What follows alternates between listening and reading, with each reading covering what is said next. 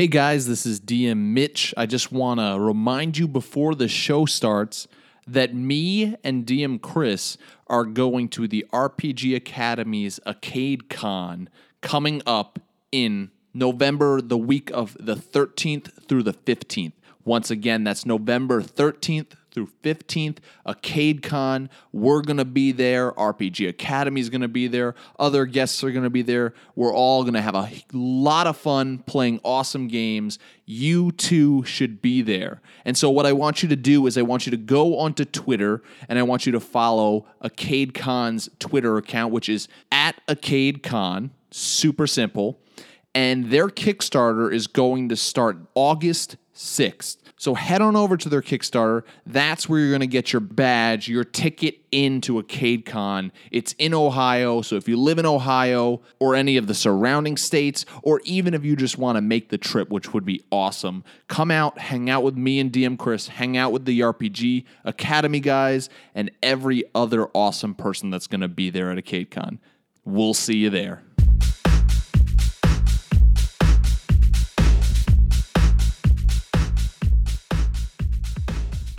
Welcome back to the Dungeon Master's Block, the place where we come to talk about the Dungeon Master, the most important person in the game, the only person capable of playing God, killing characters, and lowering the egos of all other people at the table.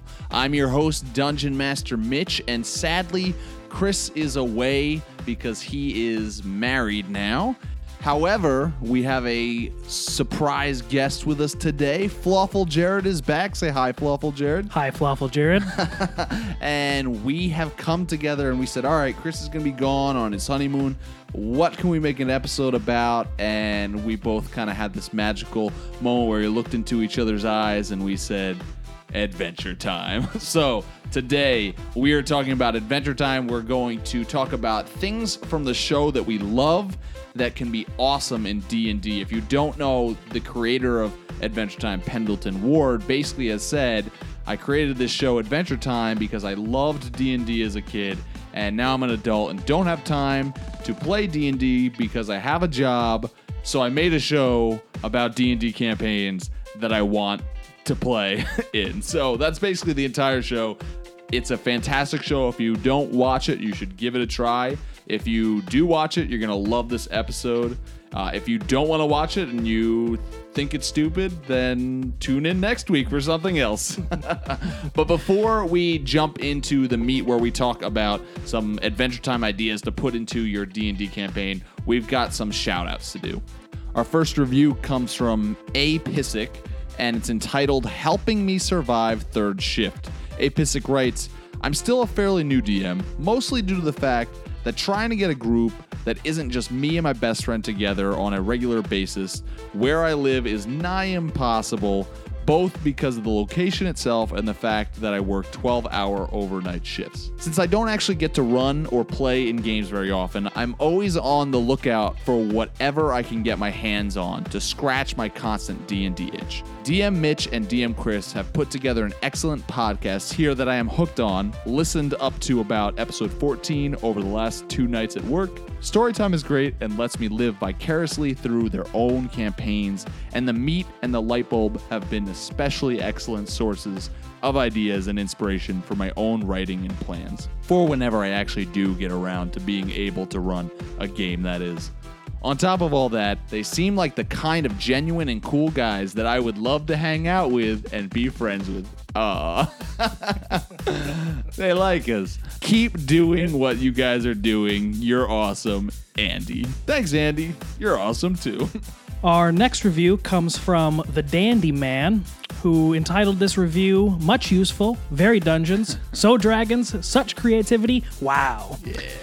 The Dandy Man writes, been meaning to write a review for a while. Such a great tool for new DMs like me or experienced DMs. But there was a moment in episode 26 when someone mentioned Adventure Time and they played the Bacon Pancake song. And that was the moment where I knew I had to stop everything, pause the episode, and immediately write a 5-star review. Seriously though, great show divided into 4 segments. Story time, where they talk about their own campaigns. The meat, where they discuss the main topic of podcasts as lists in the title of the episode. The Light Bulb, where they give you an idea for a craft or tool or some such thing to save you time and money, and the Mailbag of Holding, where they respond to fan emails and tweets and whatnot. Seriously, great content. I look forward to it every week. Yeah. And we look forward to your reviews. Keep them coming. That wasn't even planned. That was our next review to read. How convenient. How awesome. Our last one is from Bearded Dragon, and it's entitled Amazing Podcast. Bearded Dragon says, "Man, I couldn't say enough good things about these guys. They have helped me with ideas, and as a relatively new DM, they have taught me so much. Thank you guys for uploading your knowledge and experience for us." You're welcome, Bearded Dragon. You're welcome, The Dandy Man. You're welcome, A. Pissick. Thank you guys so much for writing those reviews. Well, with that, let's get to the meat. Well, put some meat in there. Dude, you see my masterpiece coming together, right? Huh. What kind of meat is that? That's Meat Man's meat. Do you think it hurts Meat Man when he gives us his meat? I don't know. I can't read his mind. I had a dream about Meat Man. Oh, yeah? I think I'm gonna stop eating Meat Man. All right, so for this segment of the meat, we are going to, like we said, be discussing Adventure Time. And first off, Jared, I remember I started watching the show because one of my friends was like, "Hey, check this out." And I was like, "No way, I'm not going to like this. I'm an adult man. I'm not going to like this show." And I fell in love with it. I remember we were at college, going to college together. When I said, "Jared, you got to watch the show," you said the exact same thing. "I'm an adult man. I'm not going to like it." You fell in love with it.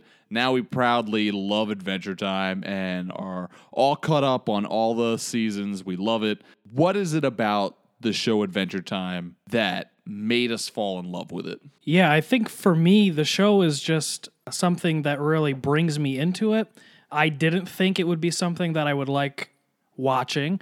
I watched cartoons when I was a little kid, and then I turned 10 and started watching the news and Law and Order. So I really didn't think... Boom, boom, boom, boom, boom. I really didn't think being a sophomore, junior in college that I would be watching this cartoon. But it really is interesting because it's D&D, but it's not D&D. Yeah. It's fun, it's crazy, it's different, it's weird, it's a cartoon. Everything you just said, besides it's a cartoon, describes D&D just to me. I guess. But I like it. I understand what because you it's a cartoon where occasionally I get the joke because the joke is something that only a Dungeons and Dragons player would watch. Yeah. I don't remember what it is. Something special about it. But Flame King in an episode I just watched made a joke that was totally D&D joke and nobody would get it outside of it. Don John, one of Flame King's henchmen in one of the episodes, says something. What does he say? My gym is dark magic and my protein shake is rage. And if you watch Acquisitions Incorporated at all, immediately when you hear that, you think, my gym is dark magic? Gym dark magic? There's no way that's a coincidence. Like, that's so fantastic. They drop in just hints about rolling. Like you were talking about the Flame King, like he talks about alignment with Flame Princess because she's not chaotic evil enough.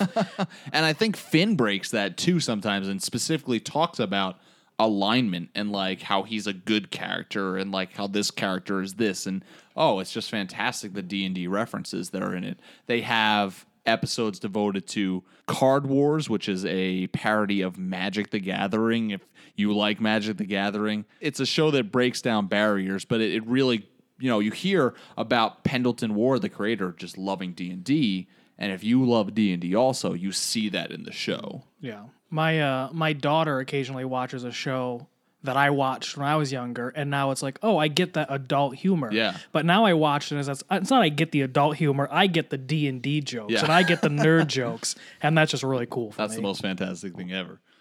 I think I love it too because it mixes both really dumb humor with like just brilliant humor and brilliant storytelling. Like you could go from one episode that's just like completely doesn't have to do with the overall plot, but it's just goofy and silly and totally like kids love this episode. There's no way kids don't love this episode. It's just silly and goofy. And then you go to another episode and it's like you get flashes of like things that connect from like season 1 to season 6. Like there's always like this thing with Finn's arm going on, and there's all these like even the title sequence has like all these little hints to there's all these conspiracy theories of what is the land of Ooo? Is it Earth? Like what happened? Like what happened to the planet. There's all these theories about nuclear war and things. It goes so much deeper than just the actual show. And if you follow the actual story, it's just like there's just fantastic storytelling within it. All right, so let's start talking about some specific things that we love about the show that we, through our watching of the show, we're just like, oh, that would be a fantastic thing to bring into a D&D campaign. And so we'll start this off by saying Adventure Time can be pretty goofy sometimes, so some of these ideas might sound a little goofy, and some of these ideas you might just go, not for me, not for my D&D campaign, it's too goofy. That's okay. Well, one, we just want to say, goofy in D&D campaign, there's nothing wrong with it. Sometimes you need some goofy to have fun. But also, if it's something that doesn't strike you as something you want to use, hopefully there are things that we're going to bring up right now that you're like, ooh, that really is good. So we've got a bunch of ideas. We're going to start off by talking about just some characters in Adventure Time that we think would make really interesting NPCs. And so the first one we want to talk about is this character called Cosmic Owl. And Cosmic Owl appears really early on, Season 1, Episode 3 in Prisoners of Love. Cosmic Owl is basically he's this celestial owl being that his species is, they mark him as a deity. That's like how powerful he is. And in the land of Oo, which is where Adventure Time takes place, he's known to appear in premonition dreams, so dreams that are telling something about the future. Specifically in an episode with Jake, when he sees the Cosmic Owl for the first time, Jake says that he saw the Cosmic Owl and he's all worried because it was his croak dream. You remember this, Jared? Mm-hmm. So he in a croak dream is also something that I kind of like, that I'm like, that might be kind of cool to put into like a D&D campaign, a dream that's supposed to be a dream about the future that's telling the dreamer how they are going to die. And so the whole episode, like, Jake's freaking out because he saw the Cosmic Owl and he knows, oh, I'm going to die. And it all turns out to be, in the end, he wasn't actually getting a dream about how he's going to die, but how this guy called Banana Man saves his life. Now, we're reaching into Banana Man total goofy territory. Yeah. I mean, I really like Cosmic Owl because, I mean, if you're in a campaign and you decide as the DM that you want to place some sort of premonition or telling the future to lead your characters in one way or another, you could use a god or you could just use a dream.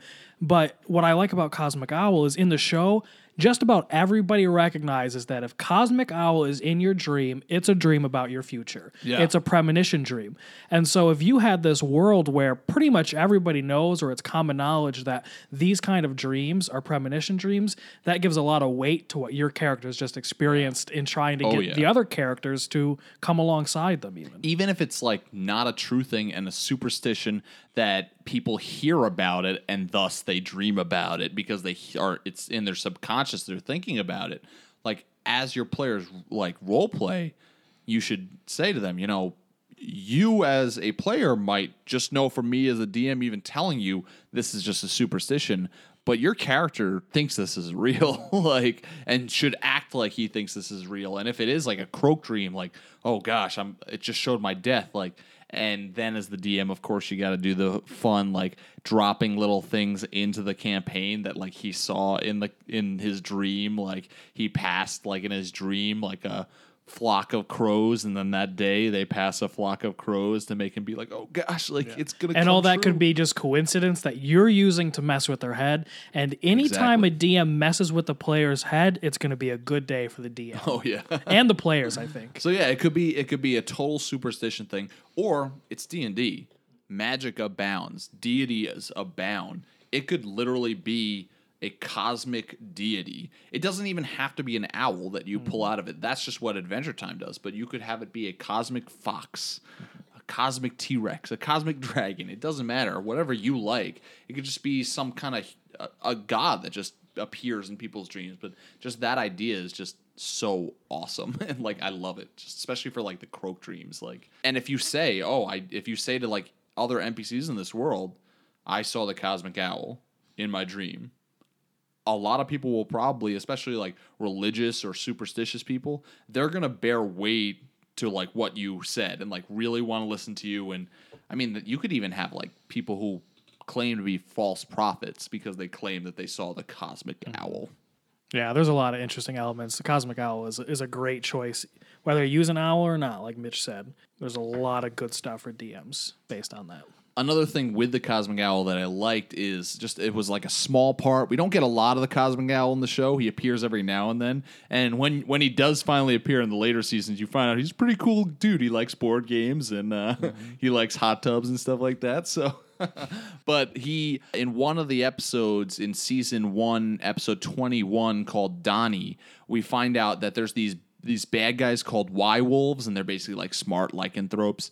And they have this plan to like overpopulate the world, and we find out that if they were to succeed, which they don't, that the Cosmic Owl would be forced to intervene, and he would come and devour them all to set nature straight, which I kind of like. Like, it's like this Cosmic Owl is not only this like dream sequence kind of guy that appears and shows future things, but he also has this like, he's a keeper of the balance of the cosmos. I like it a lot. And he hunts wolves. That's cool. That's cool. Another character that we wanted to highlight is this character just simply called Billy. Billy is awesome. He appears first in season 1, episode 25, called His Hero. And as far as species, he's some sort of humanoid and he's some sort of giant. He's gray skin. He's got a huge beard. He stands really tall. And Finn idolizes. Finn is the main character if you don't know anything about Adventure Time. Finn idolizes this character Billy, this giant character Billy, because he was known to, when he was young, be a great warrior, a legendary hero. What's really interesting is when Finn finally meets Billy, he's older, and in his old age, he's decided that violence is not actually the solution to being evil. And so it's funny because Finn kind of reaches Billy and he's like, "Oh, I wanna learn from you. Teach me your ways." And Billy's just like, "I don't agree with your ways, Finn. Like, your violence is not accomplishing anything." And by the end of like that episode, they come to an understanding, and Billy and Finn become friends, and they hang out more. And Billy and Finn just have this really good relationship. And unfortunately, by season 4, episode 26, the Lich.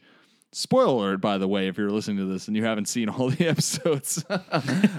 Billy is killed by the evil Lich. Actually, the Lich actually takes over Billy's body. So it's like half disintegrated, half Billy. You see like half skull and horns, half Billy's face. And the Lich takes over Billy's body. And then you have like Finn, like totally just downhearted, like distraught because his friend, his hero Billy has died. This evil Lich has killed him, and now he has to fight this Lich who's in Billy's body, which I think is fantastic for a D&D campaign. Jared, I know we've talked about like tragedy in D&D campaigns on the show before. You've experienced tragedy through certain events with your D&D characters and friends that they had, and like character deaths. And I mean, you played a big part back when I had let you play an NPC that was secretly evil and turned on the players, Dama Dwynadrin, that he was just all about like messing with them and just ruining their lives. He killed a couple NPCs that they were good friends with. And to a point, that's a really good thing to do in a D&D campaign, because we've talked about villains before, but it makes the players hate the villain, which, of course, that's what you want. And tragedy, to an extent, you don't want to do it every time. You don't want to keep being a jerk as a DM. It's not about being a jerk. It's about making the players feel emotions, having attachments. I mean, I've always said it, the best movies are the ones where the hero dies in it, because you really feel for that hero. Like Braveheart, fantastic. V for Vendetta, fantastic. So that to me is just something that's would be something good to pull out of Billy's story. Just an NPC that maybe he's even like Billy, a mentor to the players. I think, and I could be wrong, but I think in the episode you mentioned, Billy actually gets Finn to help him with these things. Mm-hmm. And again, spoiler alert, but the whole time Billy is really the Lich. And we don't actually find that out until later in the episode when Finn's handed them this really powerful book. Oh, you're totally and all those right. gems. Yep. And so this whole time, I think it's the Enchiridion, and he's saying, we got to get it to destroy it. And they collect all these like crystals that go in it, and it ends up being, the Enchiridion ends up being this like portal to all these different universes. Yeah. And so the Lich used Billy's form to totally betray Finn and have Finn help him. And so if you can do something like that, where not only is Finn then forced to fight what looks like his mentor, but the whole time he believed he was really doing the right thing with Billy, who turned out to be the Lich. You might get, we've seen it before, you might get players who are kind of giving you the mad stare for a little bit, but hopefully they'll come around and realize that was really good. We've had points where players have You have to been be mad careful at the about DM. who you're playing with if you're going to do something We've like had this. points where the players have been mad in the moment at the DM and then later been just like, no, I'm sorry for being mad at you. That was brilliant. You did such a good job that the emotions that my character felt were so strong that it went into my emotions. But like that kind of thing can be so good. But yeah, like you said, just be careful. If you have a group of people who you're like, I don't know if they could be mature enough for that, then you are the dungeon master for your group. You know them the best. You decide whether or not that's a good option or not. I think a side note for Billy before we move on is that character is voiced by Lou Ferrigno. And ever since I noticed that, I feel like I've noticed other voices that I recognize. And I haven't gone through to like check who they pretty are. Amazing with that, like the guest voices. But Yeah. Lou Ferrigno, the original Hulk. Like, if you weren't interested in Adventure Time, come on. Lou Ferrigno voices Billy. Yeah. It's pretty It's just fantastic. cool that a show like this that's for kids and so nerdy can get these kinds of celebrities involved. The next one that I really wanted to mention was Choose Goose, whose species is a humanoid goose. And we, I think at first see him in season 2, episode 4, but he's a recurring character. And he even has I guess I would say, a strong relationship with Finn and Jake. Yeah. Because at one point he even gets mad that they bought one thing from a different somebody merchant. else. Like, he's a shopkeeper that's like, I had loyalty to you. Why don't you have loyalty to me? Like, you're supposed to come to me. Which is ridiculous because one of the things about him is usually the only things he sells are adventuring gear that's useless or pointless or backfires and does all this bad Has stuff. some weird twist to it. Yep. And the thing that I think would be so much fun for a DM is Choose Goose, even though his name doesn't exactly rhyme, is always trying to rhyme his sentences, and he doesn't always do a good job. Sometimes he sounds like a DM trying to make a rhyme, but it just didn't happen. And it's so fun to watch him in the show try and do that. I think that's a great character. This is total Goofy territory, but like we said at the beginning, like, Goofy is sometimes something that is just needs to be embraced by you as the DM, because what are you getting together to play D&D for with friends? Hopefully, you're getting together to, at the core of it, have fun and tell stories. And like, to have a Goofy, you don't have to make him a humanoid goose. Like, especially if you have players who listen to or watch Adventure Time, they're going to be like, all right, Choose Goose, come on. Yeah. But have a shopkeeper that rhymes, and don't like go, like, give me a second, like, let me think of a rhyme. Just say whatever comes to your mind and just be ridiculous with it, like, because that's what Choose Goose does, and it's hilarious. You can tell that the writers were just like, whatever comes to your mind first, man. That's the rhyme that he does. Yeah, I think you mentioned this before, and I agree. I would never actually play an Adventure Time No. campaign or anything. We love even it, though but because it's it's so just hard. it's too silly, and there's elements even outside of silliness that would make it difficult. But even the silliness alone and the goofiness wouldn't be something I'd want to play on a recurring basis. But these sorts of silly elements, these goofy elements that you can put in once in a while, I think are a lot of fun. You know, I don't want, like, especially if you're going to have a campaign where you are doing tragedy well, sometimes you need things to just lighten the mood, and a merchant that likes to rhyme is an easy thing you can do to have a lot of fun. And they'll keep coming back to that merchant too. Oh yeah, they totally will, because they want to hear you struggle and make rhymes. They want to hear it. I think even you said at one point, you're like, Choose Goose came up and you were just like, I want to see Mitch DM and do a merchant who has to rhyme all the time and just keep struggling to rhyme. Like, I would make him do that over and over again, and I know you would. Yep. You would be frustrated. I would come to the merchant asking to buy the orange. Yeah. But that's such a good point. I've heard of DMs who play really serious campaigns, and that's great. Like, sometimes, like, as a DM, I internally get frustrated when my players are goofing off, and I'm like, guys, this is a really serious moment. Come on. Like, come on, guys. Like, I worked really hard on this. And it all the time happens. But sometimes you're playing a really serious campaign to the point where you're playing serious. And sometimes you need to break out the goofy. Like, what if it's like the week of April Fools? Do a goofy campaign with the same campaign. You could even say this is a non-canonical, like this is our holiday episode that's non-canonical. We're gonna go on this goofy adventure and like play with those same serious characters and let their seriousness even be part of that like joke. But have fun with it. And then you at the end you have them return to the same place they started with, and that quote unquote episode, that campaign, that was non-canonical, not part of the story, whatever, but it was just a fun night where you just goofed off with it. Another character that I really find interesting, and I probably find him more interesting than most people would, but it's Abracadaniel.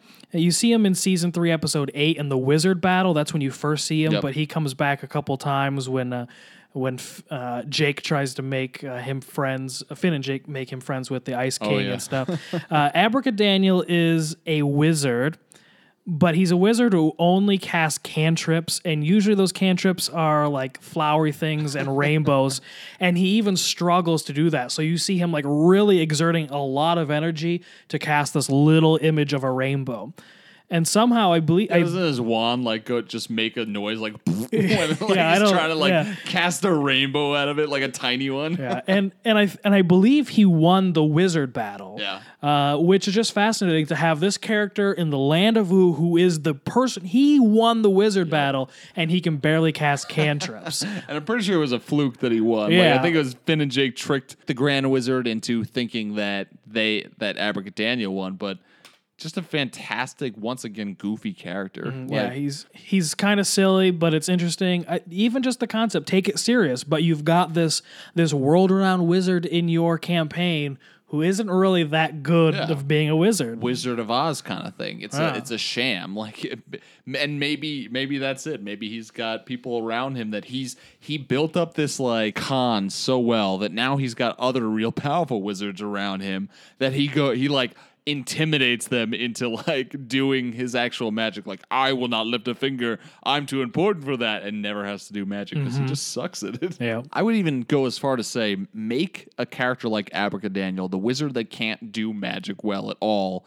Make him like a really important NPC, one that like for whatever reason the characters need for a certain campaign or something. They always go to him for help, and he's just like this really useless wizard. Maybe he's a wizard that like for whatever reason he's necessary to the campaign, and they literally have to bring him with them on adventures. And so whenever battle comes, he's trying to shoot his little rainbow out and it's not working. And sometimes these little cantrips that he struggles to do that seem silly, they work for him and they do well. So if you're the kind of DM who thinks you're really creative on the spot, make this an NPC that goes with you and challenge yourself to come up with ways that these little cantrips save the day. Somehow save the day, yep. The last NPC that we want to talk about is this character called Prismo. Prismo is by far one of my favorite characters of the entire show. He doesn't come in until Season 5, Episode 1. He comes in the episode named Finn the Human. As far as species, he's not really a species. He is the dream manifestation of an old humanoid. He looks just like an old man, but we know that Finn and, spoiler alert again, his possibly dad are the only humans left as far as we know. So he's not a full human. Another reason that is because this humanoid who's dreaming that creates Prismo, this dream manifestation of him, is over 10,000 years old. So clearly not a human. The coolest thing about Prismo is, well, beyond his personality, because he's like this really awesome guy. He's like all into making pickles and things like that for Jake.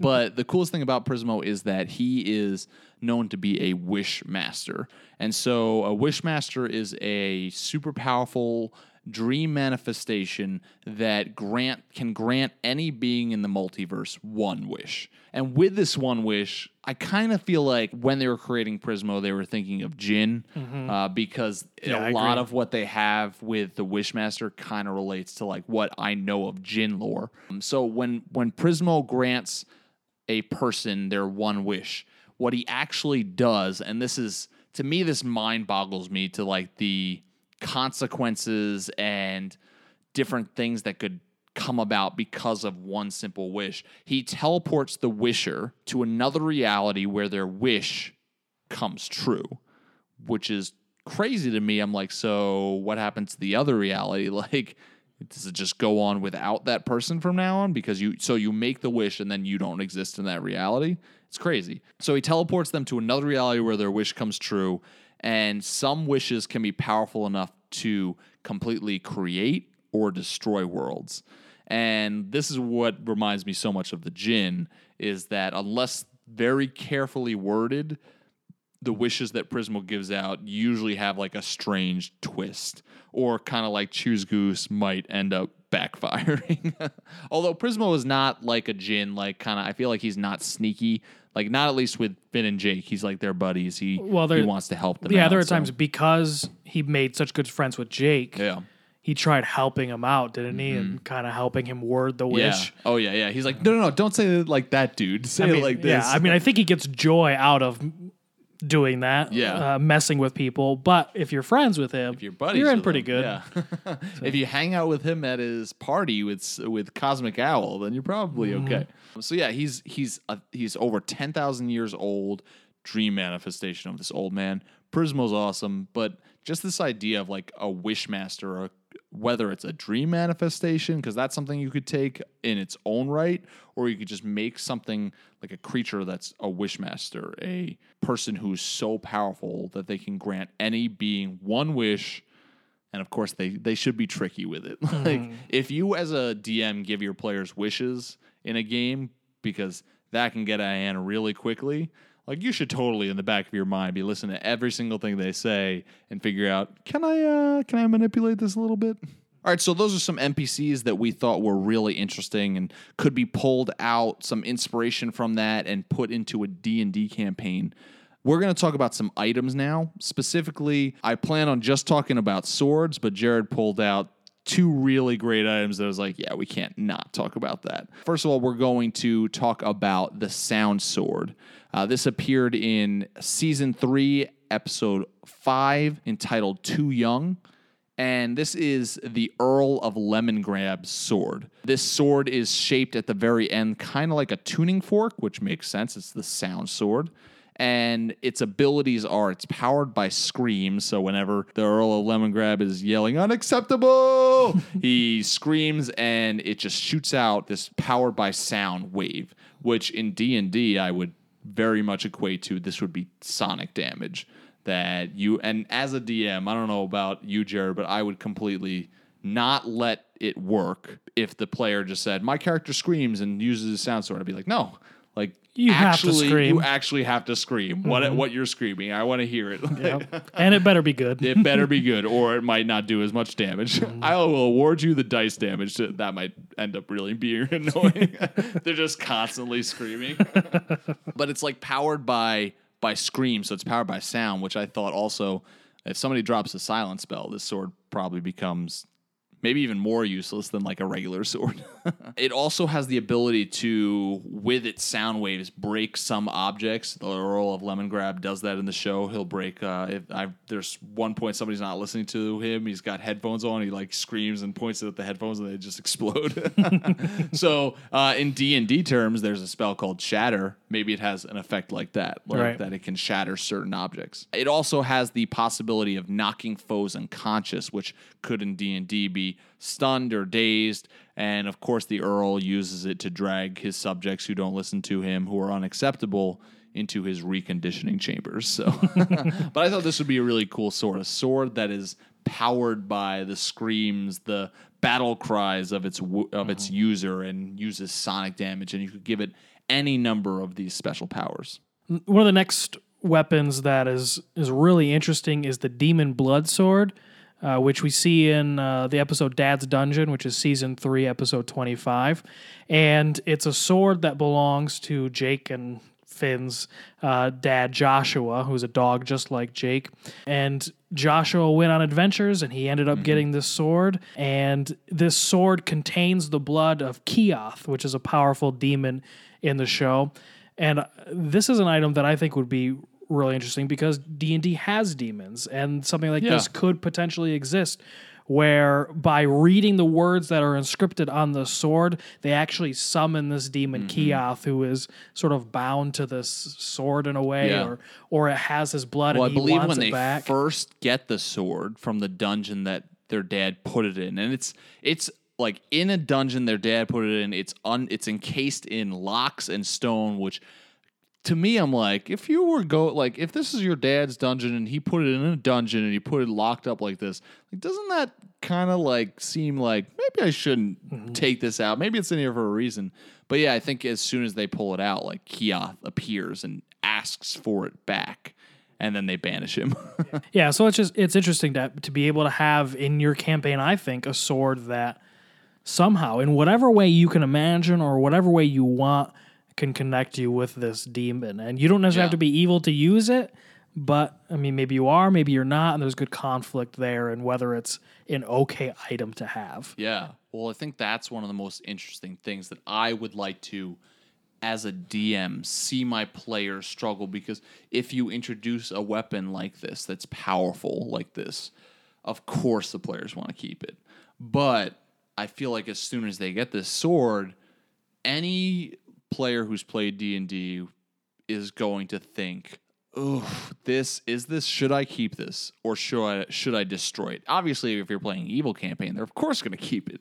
But if they're playing a good campaign, one, it's the morality behind it. Two, it's also the longer I keep it, the longer this could backfire on me, which it happens in the show that it backfires and the demon like gets its blood back, and like I think it steals Jake and almost kills him. I can't remember exactly, but it traps him, and Yeah. because he the thinks he's demon, Joshua. the demon thinks Jake is Joshua because Yep. they look just alike. and he hates his dad. Yeah, And so he's asking for his blood or something back, and Jake has no throws idea. him into a pit and makes him fight like another warrior or like something. I think, some woman. and Jake's just like, I won't fight you. Let's just be friends. And the woman wants to kill him because she's like, no, I want my freedom.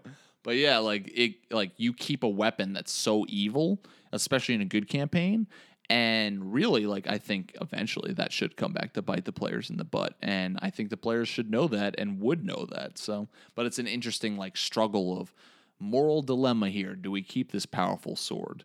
In the show, it's immune to both dark magics, fire, and it's just all around a really good sword. So, I mean, you could make a sword, maybe it makes you, the wearer, immune to fire or immune to certain dark spells. So, the next item that we want to talk about is the lightning sword. It was only in one episode, but it's pretty cool item.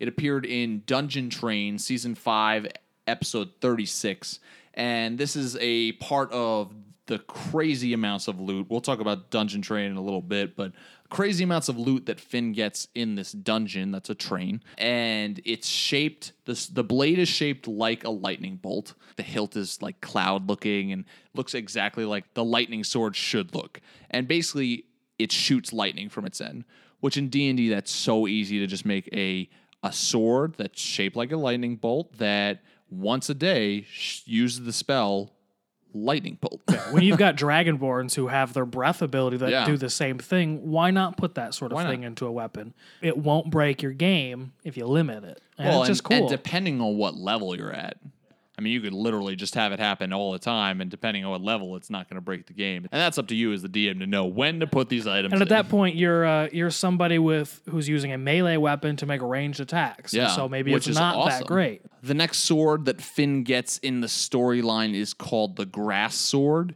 and it appears first in Blade of Grass, Season 5, Episode 45. It's purchased from an evil grass wizard, Which makes Choose Goose pretty upset. yeah, which makes Choose Goose pretty upset. And Choose Goose is right. He shouldn't have purchased it because it's cursed to bond itself to the owner for all eternity. Its abilities include that it's super precise. So this would be like a plus to hit, absolute like high, really good plus to hit sword.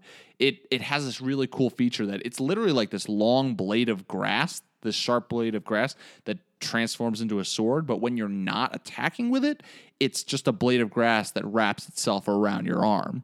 So you're just like walking around with this blade of grass wrapped around your arm, and as soon as you need a weapon, whoosh, like you flick your hand and it comes out. Yeah, Finn gets the sword, and at first it thinks it's kind of neat, but then he Yeah. realizes it's a cursed item, and he tries getting rid of it.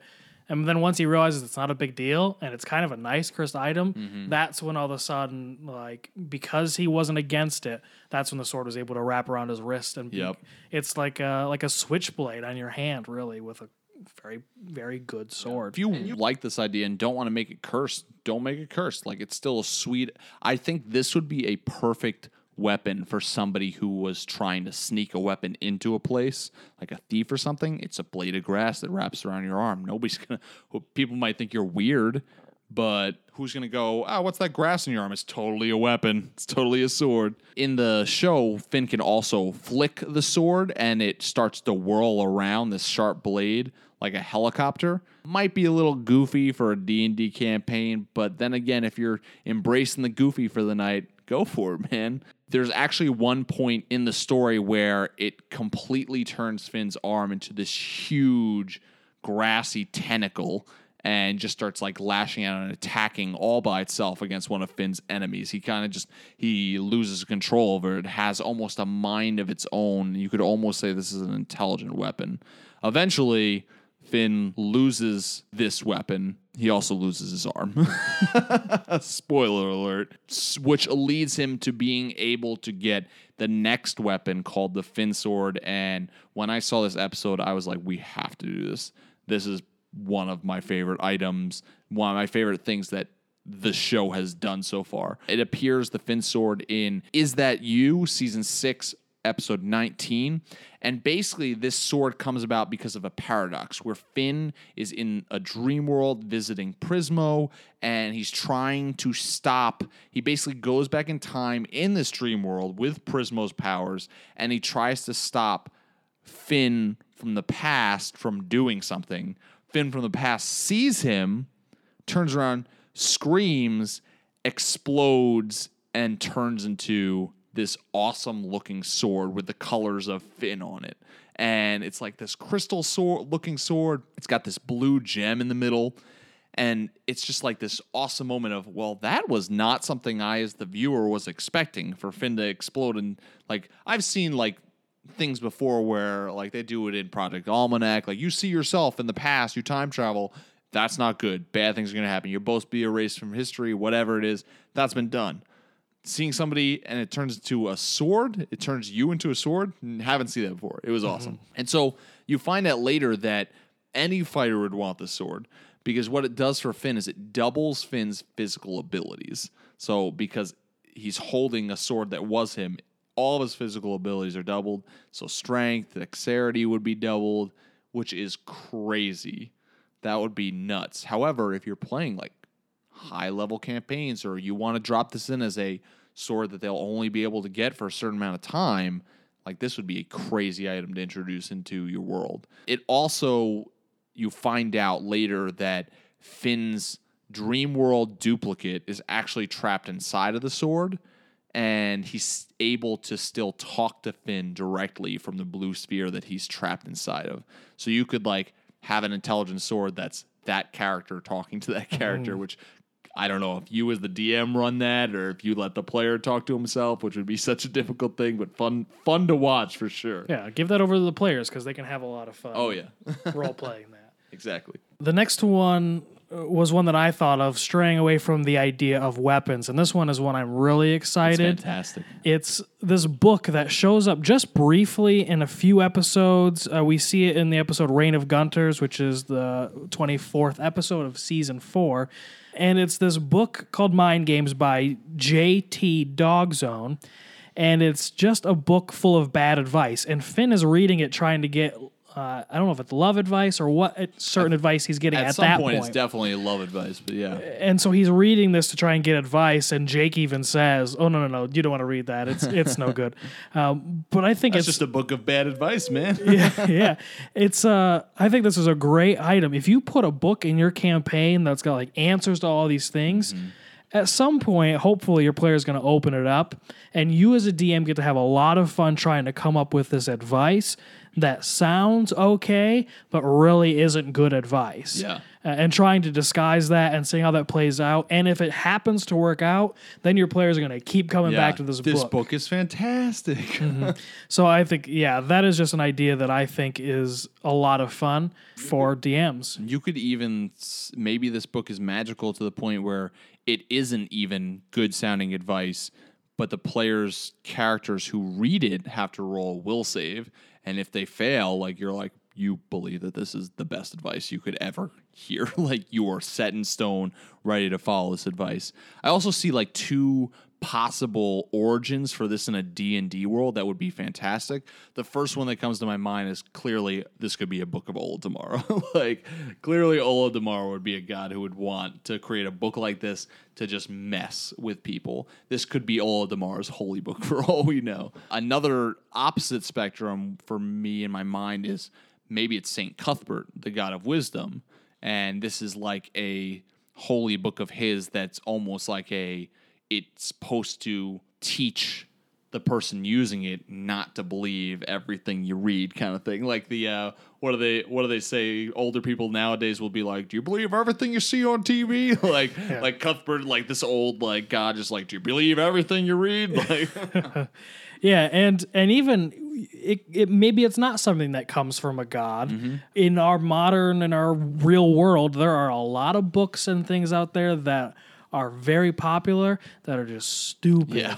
They're just pointless or they're awful, and this could just be a thing. It's a book. Lots of people know about it. Maybe lots of people read it. Everyone's got it on their shelf. But maybe somebody in your group really takes it seriously. Do you want to tell them the theory you have behind it? Because I didn't think about this until you said it. I thought it was pretty fantastic. I'm probably not the first person to think this, and maybe I even think it because an episode hinted at it, but I'm not sure. But I think the name JT Dog Zone sounds a lot like Jake the Dog. So, I mean, and he's the one who knew it was such bad advice. So it makes me think, I wonder if he has anything to do. Like he's the author or something, yeah. Interesting. Next thing that I thought was an interesting item was something found in the episode All the Little People from Season 5, Episode 5. And really the interesting item I thought in that, or items, were all the little people, where I believe Magic Man kind of sneaks in there and he plants this bag on Finn's waist, and when they open it up and there's all these little figures of all these people they know, like Princess Bubblegum and even Finn himself and Jake and all the popular characters and Ice King. But they're like moving and like they're little people, but they're seemingly at least alive. Like they don't, like he listens to them and they talk, but they talk like almost like I thought of The Sims, like wah, wah, wah, wah, wah, wah. Like they don't talk English, but you can see them interacting with each other. Right, yeah. So it's full of all these minis, and Finn even mentions at one point the C-list characters that he leaves in the bag for a little bit, because they're these characters that have been in the show, but they're not main characters. No. So that was a funny reference, sort of breaking the fourth wall. But in this episode, Finn just becomes entranced with these things. He loves these things because, he's seeing these friends of his come together, and some of them develop clear romantic relationships, and like Rainicorn and Jake end up breaking up in mini version. And he spends weeks and weeks, even like, I think it's like 16 weeks or something like that. Jake's spends like, dude, this is creepy, bro. You got to like break out of this. And I think that's an interesting idea to have in your group.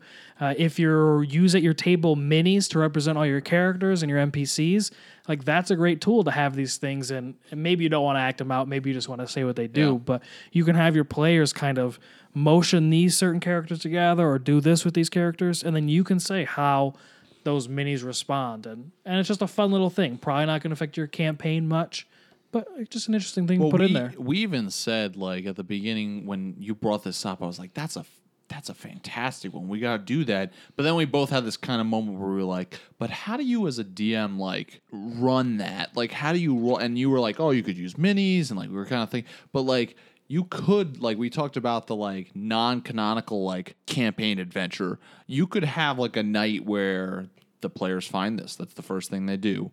And then they put down characters, and maybe you just have like this little master list of if they put these characters down together, it starts this little adventure.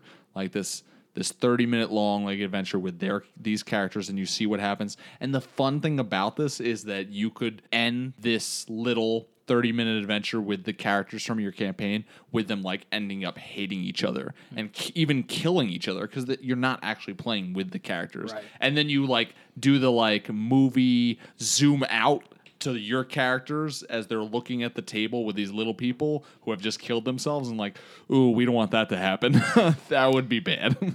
Yeah, there's a point where Finn, after he breaks out of this sort of addiction of his, where he's trying to talk to the mini version of himself, and he's trying to communicate, and then we kind of zoom into what this mini, who this whole time's just been walking around on his kitchen table, what he's experiencing, and in the mini's eyes, there's this dynamic world where things are happening, and he can communicate, and he can talk. So maybe you step into what they're experiencing in their little mini mind. Yeah. Which then makes your characters hopefully think, what if they're just minis that somebody else is playing with? Ooh, like the gods. Yeah.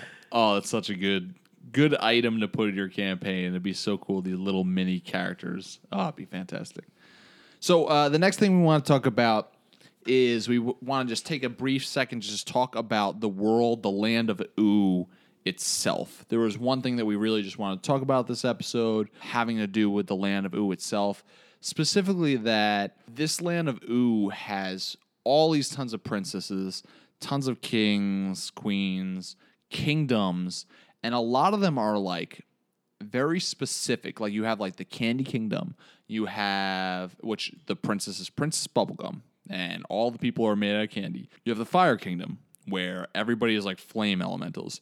You have the Ice King, and I don't know if you call it a kingdom because it's like a mountain. It's just top. him and penguins. Yeah, him and penguins. But there's like snowmen and like that's snow true, yeah. like it's creatures. like and- icy mountain range, and like so he lives in like an and ice there is- yeah. kingdom. Whether it's an actual kingdom, there's no like it's penguins. But it's like, yeah, and there is a point where you don't see a lot of people, but when I forget the episode, but he combines all these princess parts into this creature that becomes like his princess. I remember it. And he ends Like up Princess Golem, basically. flying him through this mountain, and you see like ice buffalo or something, but like you can see their intestines through the ice, which I just thought was an interesting thing. But yeah, so there's this living world that he's in control. Yeah, of. so like they split up this world, this land of Ooo, into all these different kingdoms, and they've got a slime princess and a slime kingdom, which could very well be taken as like they're made of acid or they're oozes, because that's basically what they are. They're oozes. And we just thought this, like, if you are building a world, which we talk about a lot on this podcast, it's a fantasy world. You could do whatever you want. You could go, I don't want to have a specific fire kingdom, a specific ice kingdom. You could even just go as far as just saying, I do want to have that, but I want that to be like the planes themselves. Like D&D does that. Like you have the elemental planes where it's like you can go to a fire plane, an airplane, an airplane. But you can go to these planes of existence where it's like that's where those elemental creatures come from. But at the same time, like there's something cool about a world where there is kingdoms that are specifically like with certain elements. And to me, that brings like forth such like there's a really small item, we didn't put it in here, but like there's a flame sword in the show. Like, where's that going to come from? Fire Kingdom, of course. So, like, if there were places like a Fire Kingdom, an Ice Kingdom, an Earth Kingdom, now I'm thinking very much of Magic the Gathering, where they have Ravnica and they've got all those like guilds and stuff like that. And that's something that I think would come out of this world that's like split so much. But then if you want a fire sword, you know where to go. You want a ice spear, you know where to go. And you have all these kingdoms and creatures that in your D&D world, which I feel like if it was so split up, what happens with a D&D group? It's never, we all want to play humans. It's always like this weird band of circus freaks like walking around. Everybody always wants to play something interesting, which is fantastic. So in this world, if you had a group of characters that was like, I'm playing a fire ganassi, I'm playing a this, I'm playing a that, like they're going to be even more weird for being together than in a normal world where other things are together. Yeah, and even in these like separated kingdoms, and Mitch hinted at this a bit, the people there are what that kingdom is, whether they're flame elementals or anything.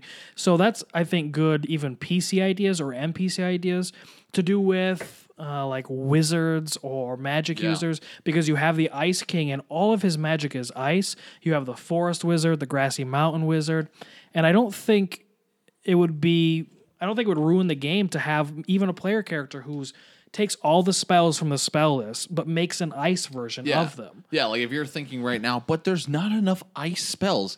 It's so easy to make Fireball into Ice ball. exploding Snowball. ice shard. Yeah, Snowball. Like like they got the flaming sphere that's like a sphere that rolls around. Why not a snowball? Floating that disc rolls is a around? disc of ice or whatever. There's Raise Dead is raise snow into snowmen. Yeah, Like, you know, you can be creative and have fun with it and make those specific wizards. Yeah, and that way you don't have to worry about range and damage and all that. You just translate it into an ice version of it and use some creativity to do those things. But you can have a lot of fun with very focused magic users or Depending on who your players are, like you might not even have to do lift a finger. Like I know if that was me playing in a campaign that you were running and you were like Jared, you're like, oh yeah, we're gonna have this split up kingdom. There's an ice kingdom, there's a fire kingdom, and you can be specific wizards. And I said, oh, I want to be an ice wizard. I wouldn't look to you like if you had spells, like give them to me, but I would myself have a really fun time as a player creating, like you just being as the DM. I trust you. Go ahead. Like don't change stats, but go ahead and make those spells into ice spells. I would have a blast doing that. Maybe some players not so much, but I think the ones that are going to want to play the ice wizard, the fire wizard are going to be the ones that have the fun. Yeah.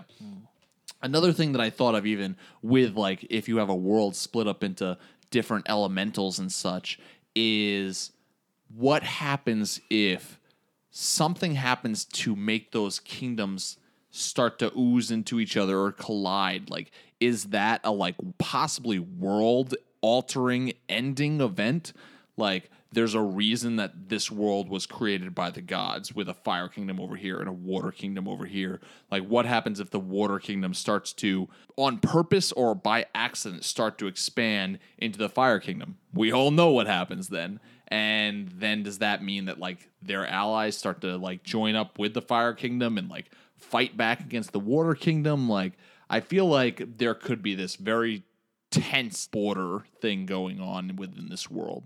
So that's something that we noticed about the world of Adventure Time that we thought was pretty interesting and could be taken if you are creating a world yourself. Maybe you want to take some of those elements and put them into your world. Or just take one of those elements and make it your world. I think every campaign should take place in Lumpy Space, but that's just my opinion. Don't name it the world of Ooh. Just name it the land of Ah. To wrap all this up, what would an episode of Adventure Time into D&D be if we didn't specifically talk about some adventures that Finn and Jake went on that we loved and just pull some like adventure ideas from that? So that's what we're going to do right now. We've got a couple things that we really, episodes that specifically we were just like, oh, that's so good. The first thing I want to mention is in season 1, episode 18, there's an episode called Dungeon. We're not going to go really into everything with this, but there's just this one thing that I thought had to be mentioned and could totally be pulled into one of your D&D campaigns. In this episode, Finn and Jake go into a dungeon, hence the name, and they run into a lot of creatures that are actually pretty similar to D&D creatures. You can see Pendleton Ward bringing out his D&D love in this episode. Specifically, there's a creature that I believe Finn calls it a jelly cube, and it's exactly what you're thinking. It is a gelatinous cube that Finn has to get a key out of.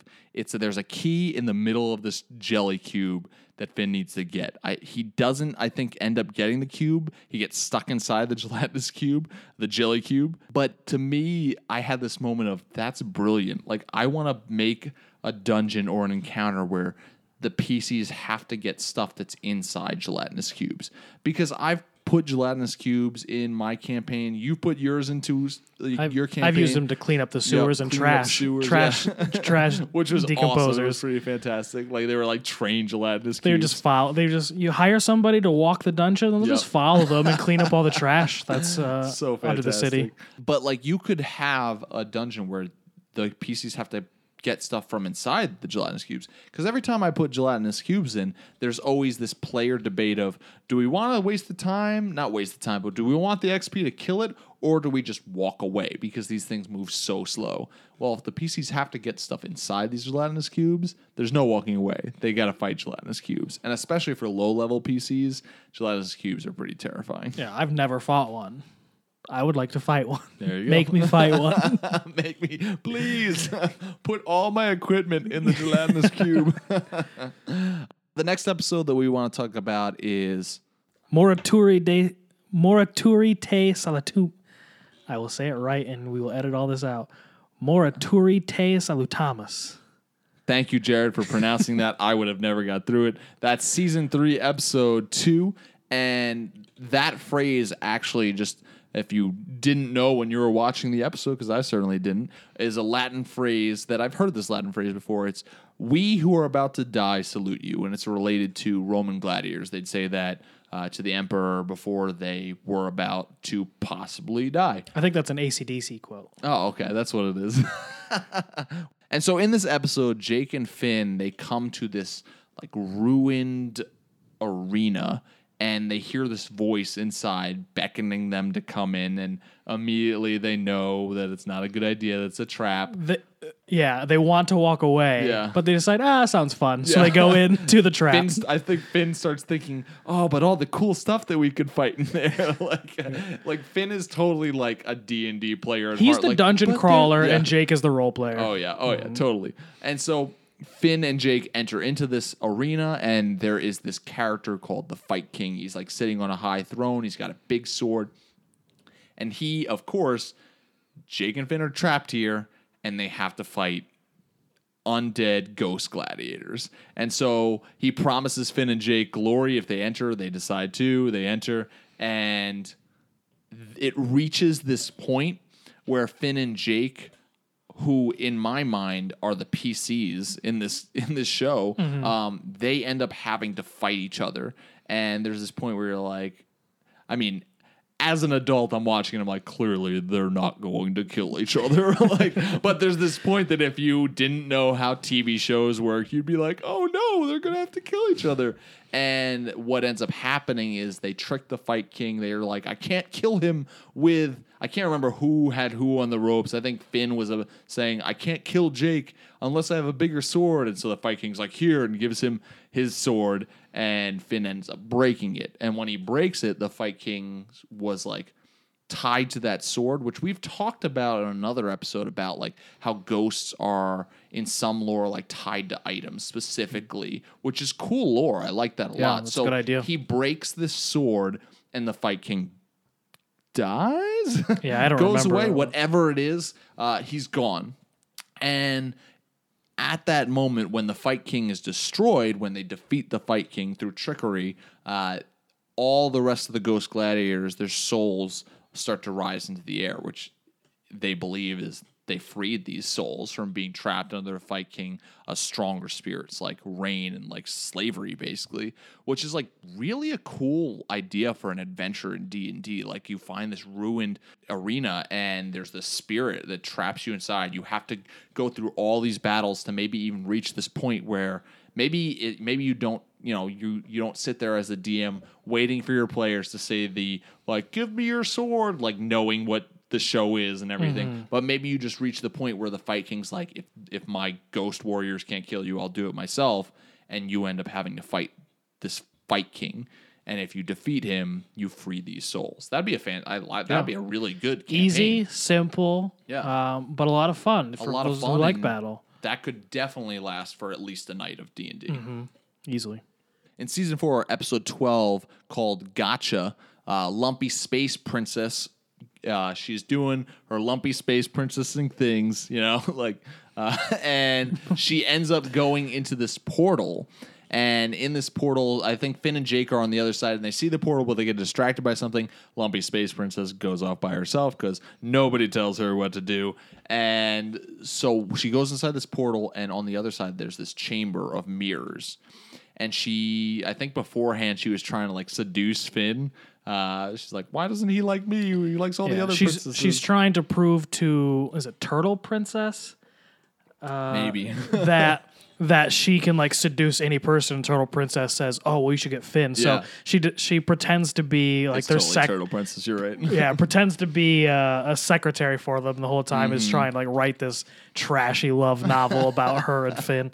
Yeah. So she goes in this room, and in these mirrors that are all around this room, Finn's image appears. And in a weird, this is a kid show fashion, they take off their shirts and they take off their hats. That's my favorite part. And they reveal their Finn's long hair. And she's just like, oh man, these are even more hot than the real Finn. And one of the like mirror Finns, as they're called, puts his hand outside of the mirror, like it comes outside of the mirror, and as it comes out, it's completely black. And they all start coming out of the mirror, and they're completely black, which makes a lot of people think that this is a callback to, if you ever played Legends of Zelda, where they had Dark Link, like this Shadow Link that like fought Link himself, and you had to beat him. Like that's got to be where they got it from, which I like. It's like that's what part of the reason that we like Adventure Time, because of the homages to things that they do that as geeks we love, and we catch those homages. We're like, oh yeah, that's awesome. And so these things come out and they're all black. They're just a pitch black, and they start attacking Lumpy Space Princess, who is not a good fighter, so she runs. Finn and Jake, the real ones, eventually come through, and they start doing battle against mirror Finns. And with every mirror Finn that Finn and Jake destroy, the mirror that they came out of breaks and shatters. Now, this is just a really sweet idea that I think would be a fantastic encounter. Like, you could have it be a character that sees himself in the mirror. We talked about the mirror men that the adventures, the PCs in my campaign fought, that it's these mirrors that basically duplicate their attacks, and how they've almost a couple times killed them because the players are so cocky until they have to go up against themselves and realize, oh crap, shouldn't have min-maxed. But like this would be a really sweet encounter, and with every one you break, you have these mirror things around the room that they explode, and then that's done. That creature's dead. Yeah, another episode that I wanted to mention was season 4, episode 18, called Kingworm. And I personally, I don't remember a lot of the details about this episode, but I liked the idea for a campaign because Finn gets, I think the worm goes into his head. Yeah. And basically he's brought to this his ear and whispers to him when he's sleeping or something like that. Right. Yeah. He's brought to this dream world, and he has to interact with this dream world, and he's not sure at first what's real and what's fake, and some things seem off, and he finally figures it out, and it's revealed to him that he has to defeat or beat this worm. But I just like the idea of being able to do something fun, something silly, something that can be canonical even, but doesn't really count because it's a dream. And make it clear to your players it's a dream. Don't just pull it out from under them and say, oh, that whole thing was a dream. Yeah. But let them have to escape this dream world, because then you can do weird and sometimes silly things without losing too much seriousness, because it's a dream. It's a dream. You can break all laws of physics without even tapping into magic because it's a dream. Jared, do you remember that we actually did something like this back in the Joe Fuel campaign? You guys had the rings of Nightmare. Oh yeah. And like you guys started like it. I think they started appearing, and you guys started like one person had a nightmare. They just were like, the stupid ring. It started out as a role playing curse. Like nothing like stat wise ended up happening. But like one person fell into a nightmare that had this ring appear on him, and then all of a sudden another person had a ring appear on him, and then they started sharing the nightmare, and then eventually the whole group had this nightmare, and they started sharing a nightmare together, and eventually they started losing sleep, which in D&D can be terrible, and even to the point where they started waking up with bruises and stuff on them, and like something like that, like that's terrifying. Like, but like you said, dream world rules are different than real world rules. If your characters are in a dream, nobody's going to look at you as the DM and be like, that wouldn't happen. Because you look right back and you say, it's a dream. Yeah, I like it because there's some novels that I'm reading that involve a dream world that's really interesting, and even if you think about the way we dream, a lot of times it's what we're thinking happens, and so you can have this element of, especially if you're sharing a dream with the group, like what Mitch was saying, where you can turn to one player and say, Bob, what is it you're thinking about right now? And Bob might say, oh, I'm thinking about how I'm deathly afraid of snakes. And all of a sudden you've got giant snake creatures to fight. Or one player might say, oh, I'm thinking I've got this awesome weapon. But the other player is super scared and all the weapon's gone, or there's a monster happen. And a lot of it is not just rolling stats and abilities, but it's like a battle of thoughts at that point between you and the villains and the other people in the group who legitimately have to play scared because it's a nightmare, or they have to play certain emotions because that's what you say as a DM they have to do. Yeah. In a dream. That would be really interesting. I like that you said that. That'd be interesting to kind of have this like thing with the players that you're like, all right, guys, like, here's the thing. I'm going to have monsters come at you in this dream, but I don't want to create the monsters. When you guys think of something, just tell me what you think of. And like just like a player just being like, dang it, I just thought of a black dragon. Like, he's just like, black dragon appears. Like, and it could get chaotic. There has to be like, once again, this is you have to understand your players, and because it could just get ridiculous fast, but that could be a lot of fun. And if going crazy is an issue, you can ask leading questions instead of just leaving it open. Yeah. You walk into a room, there's an item in there that you just can't ignore. You want to take it. What is it? What is it? Yeah. And all of a sudden, or even like go around the table, like, what color is it? What weapon is it? What is blah, blah, blah? Like, what does it like look like? You can do that with creatures too. You walk into a room and a creature is staring at you with what color eyes? Red. It's got skin like what? And like it's all furry. Like you go around and like you create the creature together in this dream world, and it manifests through the dreams of all these characters together. Yeah, and I'll say as a side note, even that sort of collaborative play where they're making, you ask the players just to provide small details.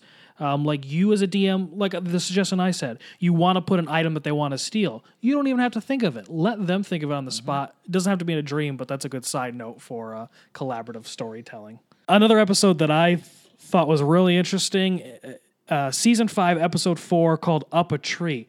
Basically, Finn, Jake, and Lady Rainicorn go on this picnic, and a frisbee is tossed, and it goes up into a tree. And so Finn climbs this giant tree to try and get this frisbee back, and along the way, a squirrel feeds him an apple, and it turned out to be a whole ploy to like stop Finn from reaching the top, and it makes him small. And I just think it'd be really sweet if your characters were shrunk down and they had to go through this tree and climb up these layers of the tree and to build a dungeon that's a tree. Yeah. And then you have these miniature characters of yours fighting giant squirrels, which are just squirrels or chipmunks or owls or anything. But especially if they're giant squirrels, like that's terrifying. Yeah. Squirrels are fast. Like they're going to pick you up and eat you like a nut. Like, that's horrible. And it's, he gets towards the top and he overhears the meeting between all these animals, and they've got this expression, in the tree, part of the tree, in the tree, part of the tree. And it's just an interesting. It reminds me of the little toys, aliens in Toy Story. One of us. Join us. Just sort of a silly idea, and maybe not the kind of dungeon I want to put together, but I think it would be fun to like plan these levels of walking up this tree and climbing it and fighting bugs at that point if you're small or whatever. So praying mantis comes at you. It's bigger than you. Right. Then you got the opportunity to do, what if you don't kill it? What if you like capture it and then you're riding praying mantises and fighting giant squirrels? Yeah. That'd be so much fun. So the last episode that we want to specifically talk about an adventure, this might be my favorite episode. I love this episode. It's my favorite, at least, idea to take and make a real thing for D&D. This was the episode that made me think I want to do an Adventure Time to D&D episode. And so this is season 5, episode 36, called Dungeon Train. We mentioned it a little bit earlier when we talked about the lightning sword. And so what happens is, in this episode, Finn and Jake, I don't remember where exactly they're trying to go to. Some cave, Some but cave. it doesn't make it clear what cave. And they're I don't going think to. they ever end up getting to the cave. No. So on the way, they reach this point where they hit a train, and this train is just going past, and they're just like, we'll just wait for the train to go past. And they wait, and they wait 2 hours, and all of a sudden they're just like, what the heck's wrong with this train? Where's this how long is this train? And Jake, who is a shape-shifting dog, elongates his head to look over, and he notices that this is a train that's on a track, that it's a continuous train that just goes in a circle. There's no beginning, there's no front end, there's no caboose. It's just a train that goes in a circle, and I guess the cave is in the middle. And so they're like, oh, we got to go through the train. So they wait for the train to come by, and there's a door open in one of the sides. They jump in the train. They're about to jump out the other side when they notice that there's monsters in this train. Yeah, a guy opens up the door and comes running at them. Yeah. Like this guy is trying to beat them. Like they're monsters in this train. Yeah, this bad guy. And so they defeat him, and Finn, as the dungeon crawl loving kind of Yep. guy, I think just Jake's wants to like, kill all right, things. Finn, come on, let's go. He's defeated. Yeah, Finn loves dungeon crawling, and so he just wants to kill everything. Yeah. So he starts fighting and going through the train and fighting everything he sees. Yep. And so, like, they go through the train car to train car, and each one has different monsters. Sometimes they reach these points where there's different bosses, like big bad guys that fight them. And every time he beats a boss, he gets more awesome loot. Like, he keeps on stocking up and getting just sweet loot to the point where he's, like, just got all this crazy cool items on. And Jake, who you pointed out, he's the role player. He gets bored, and he's just like, Finn, like, that's enough. Like, we've got a lot of good loot. Like, this is a fun time. Let's move on. Finn doesn't want to move on. Finn's like, no, a couple more cards. Keeps going. Eventually, they keep on going, and Jake's getting really tired, but he doesn't want to leave his friend behind. They notice they enter into a train car, and it looks exactly like a train car they've been in Like before. the crystal ants that they fought before. But the crystal ants, and Jake says this. He's like, this is the same room. And Finn's like, no, it's not. The ants in that room were red. These are blue ants. Like, this is totally different, Jake. And I think Jake starts to realize this is not good. Like, Finn's turning into a crazy person. He's going on this infinite loop in this train. These monsters must regenerate or something. And I think, does he leave Finn for a little bit? Jake at that point says, all right, I'm leaving, and kind of like lingers behind Yeah. to see if Finn will follow him. I'm leaving. And he goes up to the top of this train, and he sees this hairy, almost Wookiee looking dude with a Yeah. little pointy magic hat on. And he like cuddles up with him for a while. And eventually, I think from that beast that he ends up destroying when it attacks them, like after they've slept together the whole night, something that tells the future, or like a future seeing orb. He had some sort of orb, I believe, that could see the future, and he sees the future is Finn as an old man, guy decked out with all these items. right? And he's just so old, and he's still on the train, and like Jake then goes back into the train to try and convince Finn one more time. They end up getting in a fight. Finn like wraps him up with this cool spider wand, which is another cool item. And then Finn ends up seeing through that future orb that the whole time that Finn as an old man is walking is being followed by Jake, As who an never old dog, yep. never left his side Yeah. all those years. And that's what convinces Finn to leave Yeah. after a couple Because I think weeks of Jake fighting. goes to him, he's like, you're gonna die here. You're gonna be an old man going through the dungeon. And Finn's just like, awesome. But then he realizes, oh, but you'll never leave me, and this is not what you want. Right. Yeah. But it's like the idea of this infinite dungeon. It keeps going, and you keep getting loot, but it never ends. And like almost like players are not Finn. Like even the most min-maxy dungeon crawly player is eventually going to go, I'm at least going to go back to town and get more health potions before I come back here. Mm-hmm. Like, they're not going to get sucked in like that.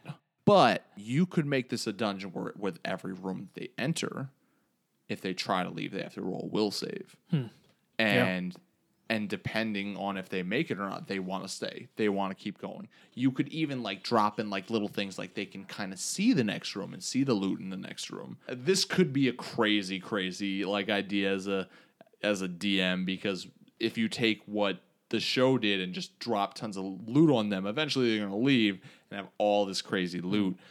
There's a one-shot campaign, though. It's an One-shot interesting campaign, idea. yeah. Or, there's ways you can get around that. You mentioned the bosses earlier, which is once in a while Yeah. there's a boss. And it makes me wonder, maybe this is obvious in the way it's supposed to be, or maybe I'm thinking the way I shouldn't. But it almost seemed like the bosses were people that were on the train. I think they explain that in the episode. Yeah. That they are Other people who adventurers. had died. Because I almost Why did think they- that they all were actually old. That they all were like, that eventually, maybe they weren't dead. Maybe they were just they were other adventurers who got who stuck. had loot, and it made them Yep. seem like they were a boss, and then Finn had to encounter them and fight Yep. them because they thought Finn was just Yeah. another thing to fight. And this is something that would be so difficult to pull off as a DM. But I think if somebody could pull this off, it would just be so fantastic. If you are a DM who plays with multiple groups, even through the years that you DM for other groups and such, it'd be so cool to at least once with each of those groups play this dungeon that you built. That's like a really long dungeon.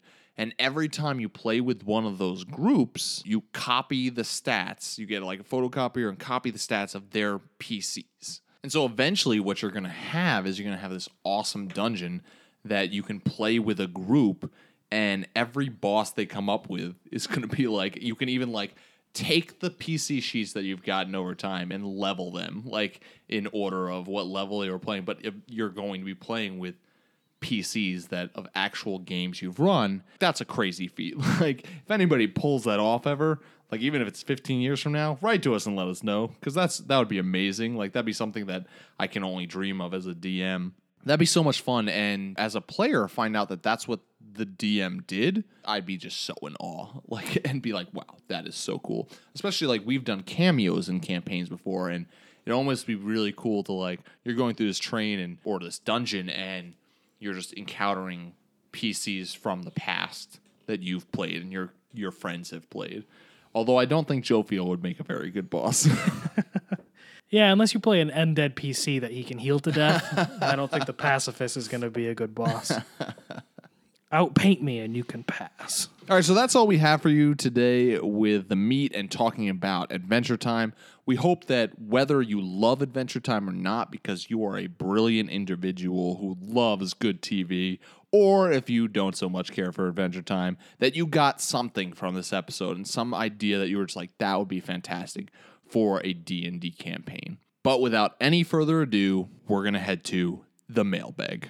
They have been asking for their mail on a daily basis. It's all they're talking about up there. That right there is the mail. Now let's talk about the mail. Can we talk about the mail, please, Mac? I'm dying to talk about the mail with you all day, okay? All right, so for this segment of the Mailbag of Holding, the place where we share ideas, stories, and questions from you, the listener, we have a couple questions and things that we're going to go through today.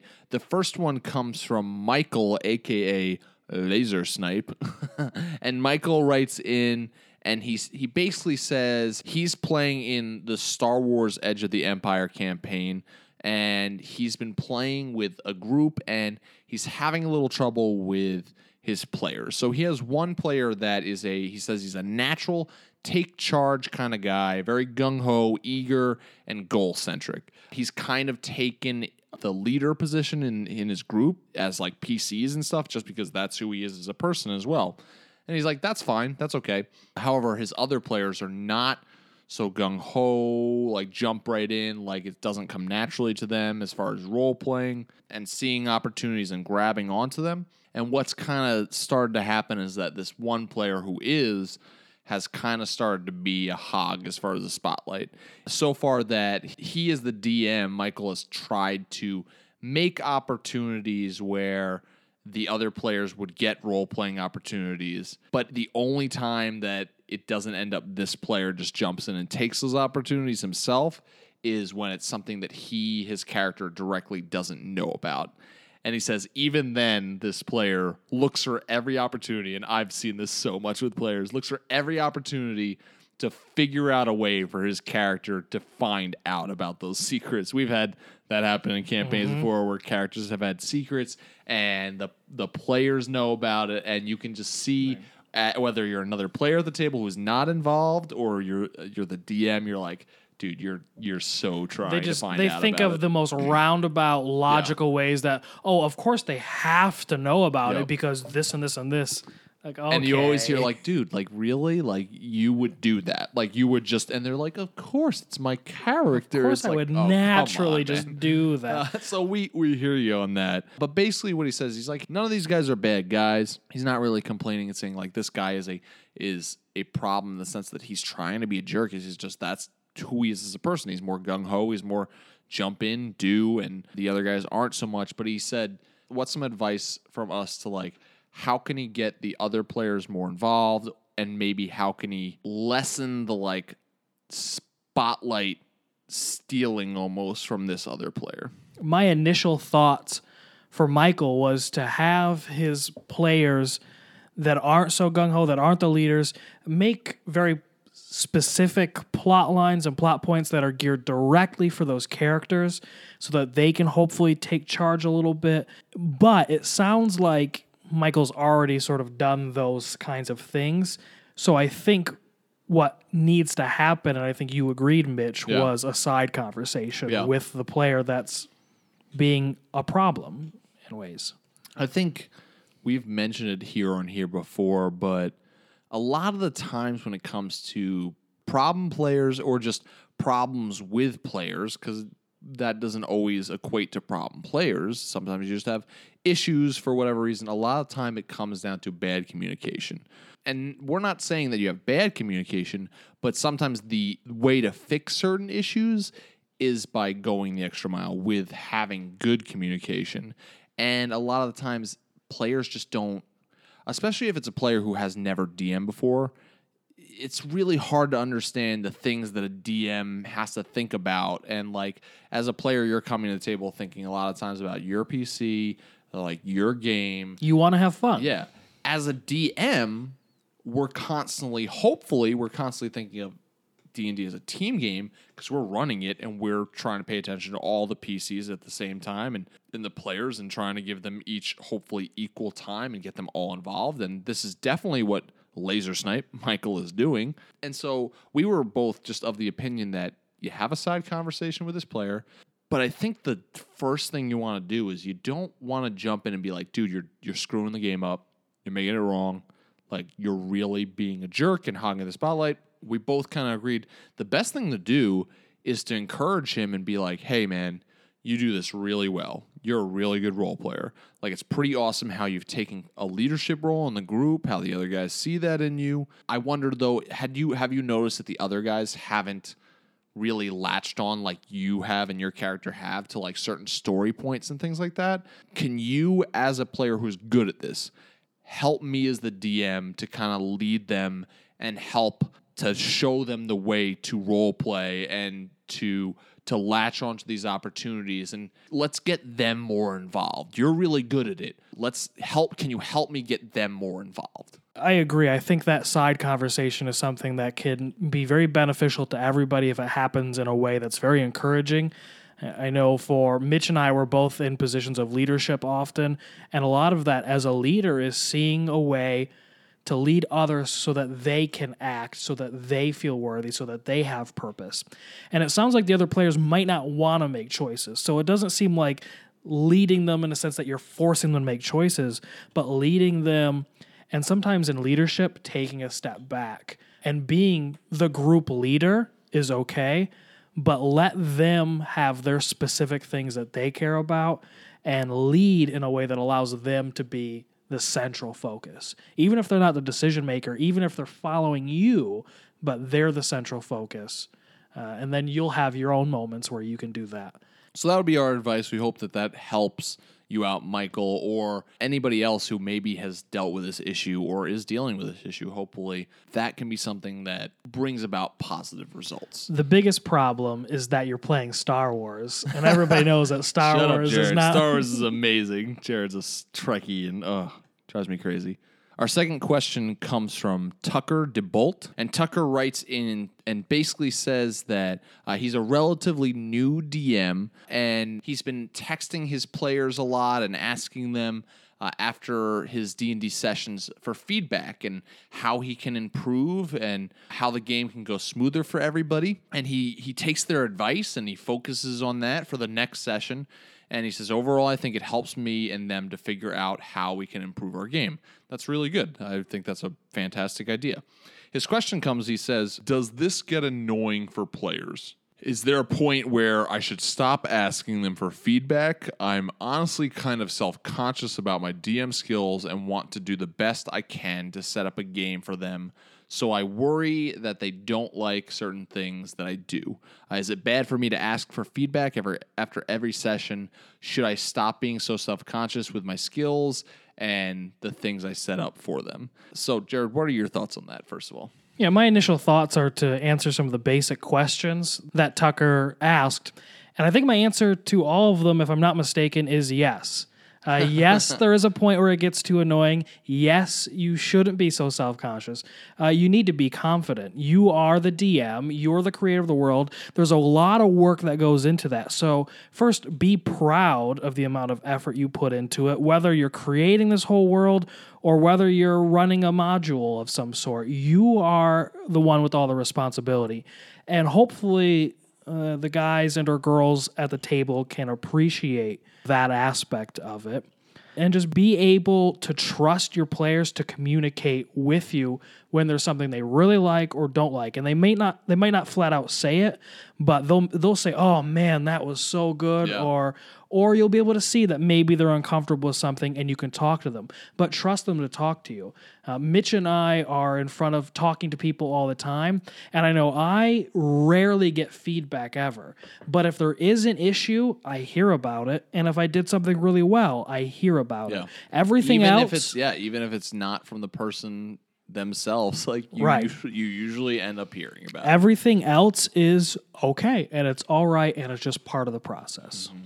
I think that in general, his idea of wanting to get feedback is fantastic. Like he wants to improve his game. He wants to be better. And like at the heart of what he's saying, I see like this real desire to, and this is why I think, Tucker, you're doing a great job as a DM. You want to make the game better for your players. You want to have them have a great time.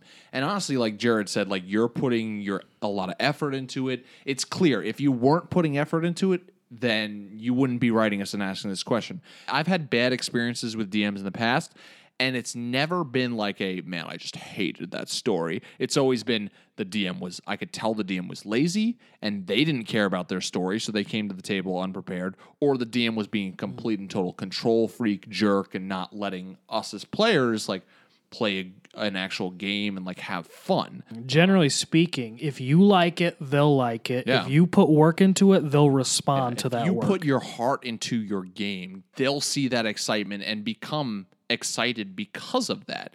And so, yeah, like Jared said, like it can get annoying and stuff like that. And I think in general, our biggest advice would once again go back to our previous answer to the previous question is it's about communication. Like we're assuming that this is a group of friends you're playing with. Just ask, like, hey guys, do I ask too much? Do I ask too much, like, about this? Like, but be confident in your work too. And there's nothing wrong with like at the end of the session just being like, guys, did you have fun tonight? And just like asking, like, can you guys just give me a couple ideas of the things that you liked the best and a couple of things that you disliked the most? And the best feeling is when nobody can think of things that they disliked. And honestly, if they give you stuff that they really disliked, then there you go, that you're looking for that feedback, and don't become discouraged because of that, but go, okay, well, that wasn't for them, so now I know for the next time. Yeah, ask them the question, do I ask too many questions? And if they say yes, like I did, and I'm sorry if that hurts to hear, but it might hurt to hear that, but don't take that as a negative. Take that as an, okay, now I get to ask them one more question. Will you guys please tell me if there's anything you have an issue with, or if there's anything you really like in the future? And then you have put the ball in their court, or you have put the sword on their sword belt. I'm not sure how that translates to this conversation. But yeah, make that their job. And then you can occasionally, if they don't respond, ask those questions. But be encouraged by the fact that what you're doing, like we said, like we can tell that your heart is in it. And that's really the most important thing, because if your heart is like in what you're doing, then everything that you're putting work into, that's going to show. And you clearly care about your players. You clearly care about your game. We as DMs, Jared, you and me have done this before where we've wondered the same thing about campaigns and what our players want. And I think part of the hard thing in this that we found out was that unless you have a group of like all the same kind of people, sometimes it's very vastly different of what players want. But at the beginning of 2 of our campaigns, one for yours, one for mine, we decided to send out like survey questions. Like basically like, here, don't show this to anybody else. Don't show anybody your answers. Here's some questions. Send me the answers to these questions.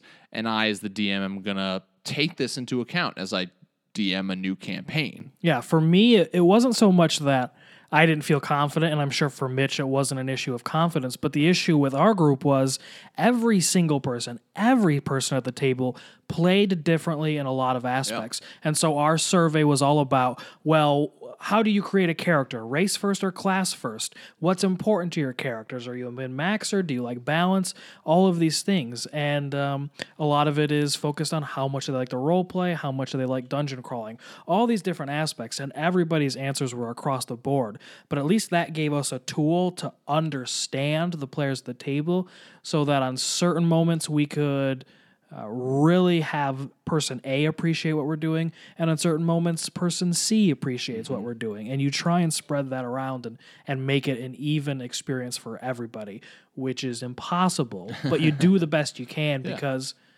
that's a fun thing to try and do for your friends. And we'll be honest, there were people who took our surveys that basically were just like, I hate taking this survey. Like, I don't want to do this. Like, and they did, and it helped us. But like, you're asking, like, is there a point where you're getting too, like, are you annoying your players? Like, some of the players that we asked to do the survey were just annoyed by the fact that most of them were cool with it, but some of them were just annoyed by the fact that they had to write down things that had to do with D&D, and they're just like, this is not what I want to do. But that being said, if you can do that like once at the beginning of the campaign and not make it too long, maybe that'll help. Or even just right now, like, okay, guys, here's my last thing. Can you guys just fill this out for me, and then I'm done, and just get a general understanding. That's something that we've done in the past, and it worked for us. Just an idea. Now, before we close out this episode of the Dungeon Masters Block, we have DM Neil and DM Main Prize here for another segment of DM-nastics. Take it away, guys. Welcome back to DM-nastics, the gym for Dungeon Masters to work out their minds. I am Dungeon Master Main Prize. And I'm DM Neil, a.k.a. Joke Maniac. Today we're going to talk about another section of the DM-nastics we pulled off of the forums for Dungeon Masters Block. This one ties into episode 27, which was one of the Divine Spotlights. In that episode, they talked about Moradin, Cord, Nyax, and the Green Empress. Those last 2 were homebrewed gods. One of them was made by Tinsy, and he was the guest on that episode. And he runs the Death D4 Dishonor podcast. So definitely check that out if you're looking for another D&D podcast to add to the ones you already listened to. The DM-nastics that matched up with this episode was DM-nastics number 9, and it was titled Gods Among Us. And DM Neil's going to kind of explain how that went. So for this DM-nastics, we kind of wanted to do a more collaborative effort where everyone on the forums could help build out a god, a deity for their world, be it homebrew or just toss it in the mix with the standard gods from Dungeons & Dragons. So I'll read the culmination of that project. Arquilon, god of story and storytelling. His domains are knowledge and tempest. He often takes the form of a gigantic, old, wise turtle. Arquilon's symbol is that of a bisected rectangle, which represents an open book. Often, decorative items have turtle-themed designs and details. The 3 core tenets of the faith of Arquilon are as follows. Every story contains some truth, no matter how small or large. Remember the past, and to seek and collect the stories. Worshippers of Arquilon are called seekers, the clerics are called curators, and the paladins of Arquilon are called stewards of the yarn. So that alone would be an awesome setup for a homebrew god, but the forums went nuts, and they continued to add stuff to this new god idea. So they came up with temples, the temples of Arquilon are called the Great Libraries. And in these temples, they're just full of books. It's a place where all the stories and books are collected over time, and all the worshipers and the clerics will keep and write their own stories there. There are also 2 holy days that we kind of created to celebrate Arquilon and stories. The first is called the High Chronicle. The High Chronicle consists of both feasts and legends. It all culminates in a moment called the Grand Memoir, which is a giant grand storytelling challenge. Definitely the kind of thing I could see your players that are bards getting involved in, or clerics if they're clerics of this god as well. When we talked about the realm that Arquilon would dwell in, they decided it was going to be called Ismaret, and this realm is woven together out of all the stories ever told or known. So another thing that came out of that was kind of like the relic of Arquilon, or some kind of powerful magic item related to the god. So the one that I came up with was Arquilon's magnum opus. So for me, it was just like this giant tome pinned by the god himself. And it grants the owner proficiency and advantage on all knowledge-based checks made while in possession of the tome. But the true power of the tome is actually allowing its users to relive stories within its pages. If they know a story, they are allowed to travel through time and space to get there, and take with them those who know the story as well and are in physical contact with the tome. You know, kind of like crazy time travel. You know, like Ninja Turtles 3. Which was the worst of them. Don't talk about it. This allows those who traveled through the tome to rewrite the story through their actions. So definitely that Spider-Man vibe of great power comes with great responsibility. Very true. So we thought that was a really cool thing. We started out with just a blank template for a god. You know, what would its followers be called? What would their festivals be? What would their tenets be? And the community on the forums, we just kind of built this god from scratch. And it ended up being really cool to see how people would feed off of each other's ideas, suggest things. And it ended up turning into this really interesting conversation about alignment, about what would the god's alignment be. The forum was split into a lot of different groups. A lot of people were saying, you know, it would be good, it would be evil. Because stories, there's all kinds of stories out there. There's good stories, there's bad stories, there's tragedies, there's comedies. And so one of the coolest things about this Dmnastic for me was to watch people create the god and then talk about how it would interact with their game, especially dealing with alignment. So if you ever hop on the forums, be sure you go dig up this thread and check it out, because some really cool conversations occurred. That being said, it was pretty simple, but it was a cool style because everyone collaborated together to make something completely new. I'm definitely considering including this god into my own homebrew setting. I think it's something that you could have a lot of fun with. So hop on the forums, get involved with these conversations and these challenges. It's definitely a good way to test yourself as a DM, test your creativity, flex those creative muscles, as it were. To do that, head over to dungeonmasterblock.freeforums.net. Try some Dmnastics so your players don't ask, do you even lift? I gotta get a pump. That's it.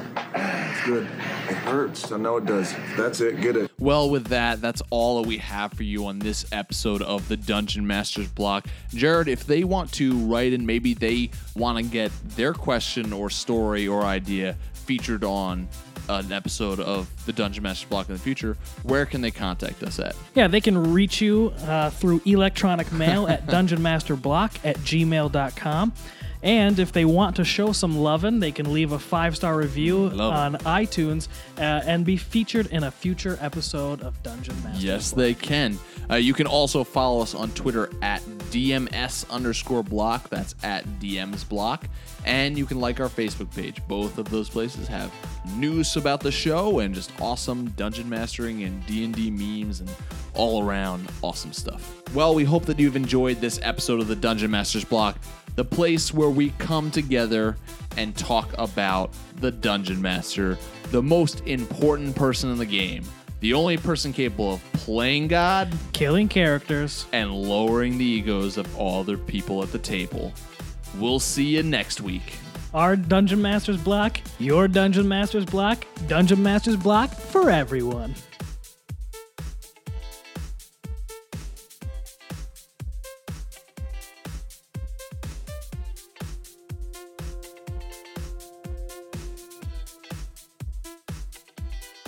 Goodbye.